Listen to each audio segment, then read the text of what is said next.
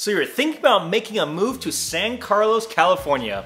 If you're watching this, you're probably moving from out of the state or from San Francisco. We're going to be going over all of this stuff and give you the absolute best picture possible to make sure that making the move to San Carlos is the right move for you. If this is your first time to the channel and you want to know everything there is to know about living in the Bay Area, make sure you go down and hit the subscribe button below. Hit that little bell for notifications. That way you'll be the first person to know about all the things going on in the Bay Area.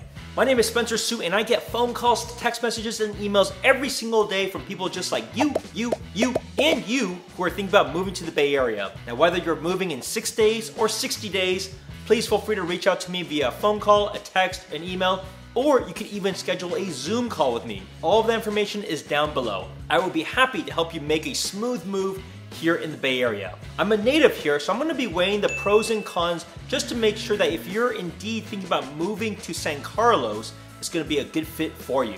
So let's go ahead and dive right into the pros. The number one reason for most people to consider living here is the location. It is central to the most expensive county in the Bay Area and is an incredibly convenient place to live for tech professionals working in the area. You have easy access to the major job hubs of San Francisco, South San Francisco with biotech and pharma, and big tech companies all along Palo Alto, Mountain View, and Menlo Park. Most companies have a strong return to office mandate, so you're going to want to be in the prime location of them all. In addition to that, the public transportation of the Caltrain station does run through San Carlos, so you can easily beat rush hour traffic with a smooth train ride. Number two, if you have kids or want a home with a great resale value, San Carlos has some of the best schools in all of the county.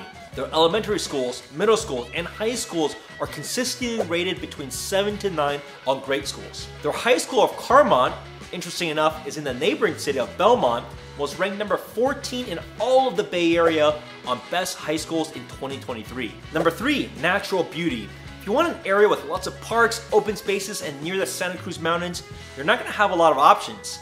Some of the best parks here is Crestview Park. What's very unique about this park is that it is nestled in a residential neighborhood and offers a serene setting with lush greenery and open spaces. Another right next to it is Big Canyon Park.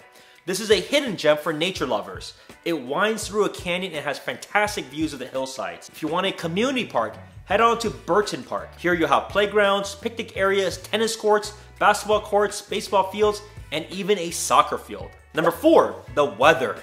The Mid-Peninsula is known for a much more mild Mediterranean climate with pleasant weather throughout. Winters get to a low of about 45 degrees while summers average about 78 degrees. This is why so many homes here don't have or need AC even with global warming. You also still do get plenty of sun all year round as it isn't as cold or as foggy as San Francisco. Number five, small town feel. San Carlos itself doesn't actually have many of these high-paying tech jobs. Most of their commercial, shopping, and restaurants are towards the east of the city closer to El Camino Real.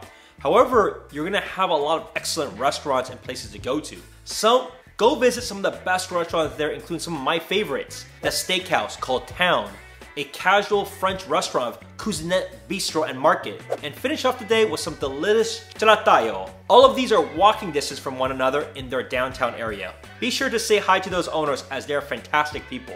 Number six, diverse for the Bay Area. A lot of clients that choose to live in San Carlos is because they like a diverse mix of people. On the Census Bureau is 67% white, 18% Asian, 10% Hispanic. If a mix of cultures and demographics is important to you, then this is a great spot for many. Now, what are the cons?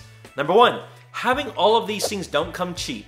There is very little housing that gets built here because there is no land. There's no place for things to be built. Any new condo developments will typically be happening around the downtown San Carlos area. Why is that? The area is zoned differently because it is walkable to the Caltrain station. Give you an idea, one-bedroom condos in this city start at $680,000 and these are going to be the older ones built in the 1970s. Two-bedroom townhomes start at $1.57 million and single-family has a pretty large range.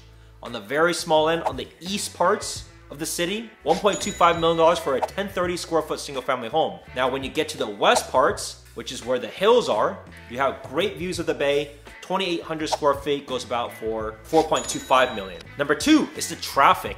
Going along Highway 280 typically is actually fine, but the Highway 101 is where it gets very busy as the location is so prime. Most people come to work on the peninsula side of the Bay Area, but head home to Santa Clara County or across the bridge and further of like Alameda County and Contra Costa County. Anytime you get anywhere close to that Dumbarton Bridge and San Mateo Hayward Bridge, you're gonna have traffic. Number 3, it's kind of boring at night. If you're an old soul like me, it's not so bad, but while San Carlos has a charming downtown, most places will have a last call pretty early. If you wanted more entertainment options, just go to downtown Palo Alto, Redwood City, Mountain View, or if you really want a night out, go to San Francisco. So that's gonna wrap up our list of the pros and cons of living in San Carlos, California.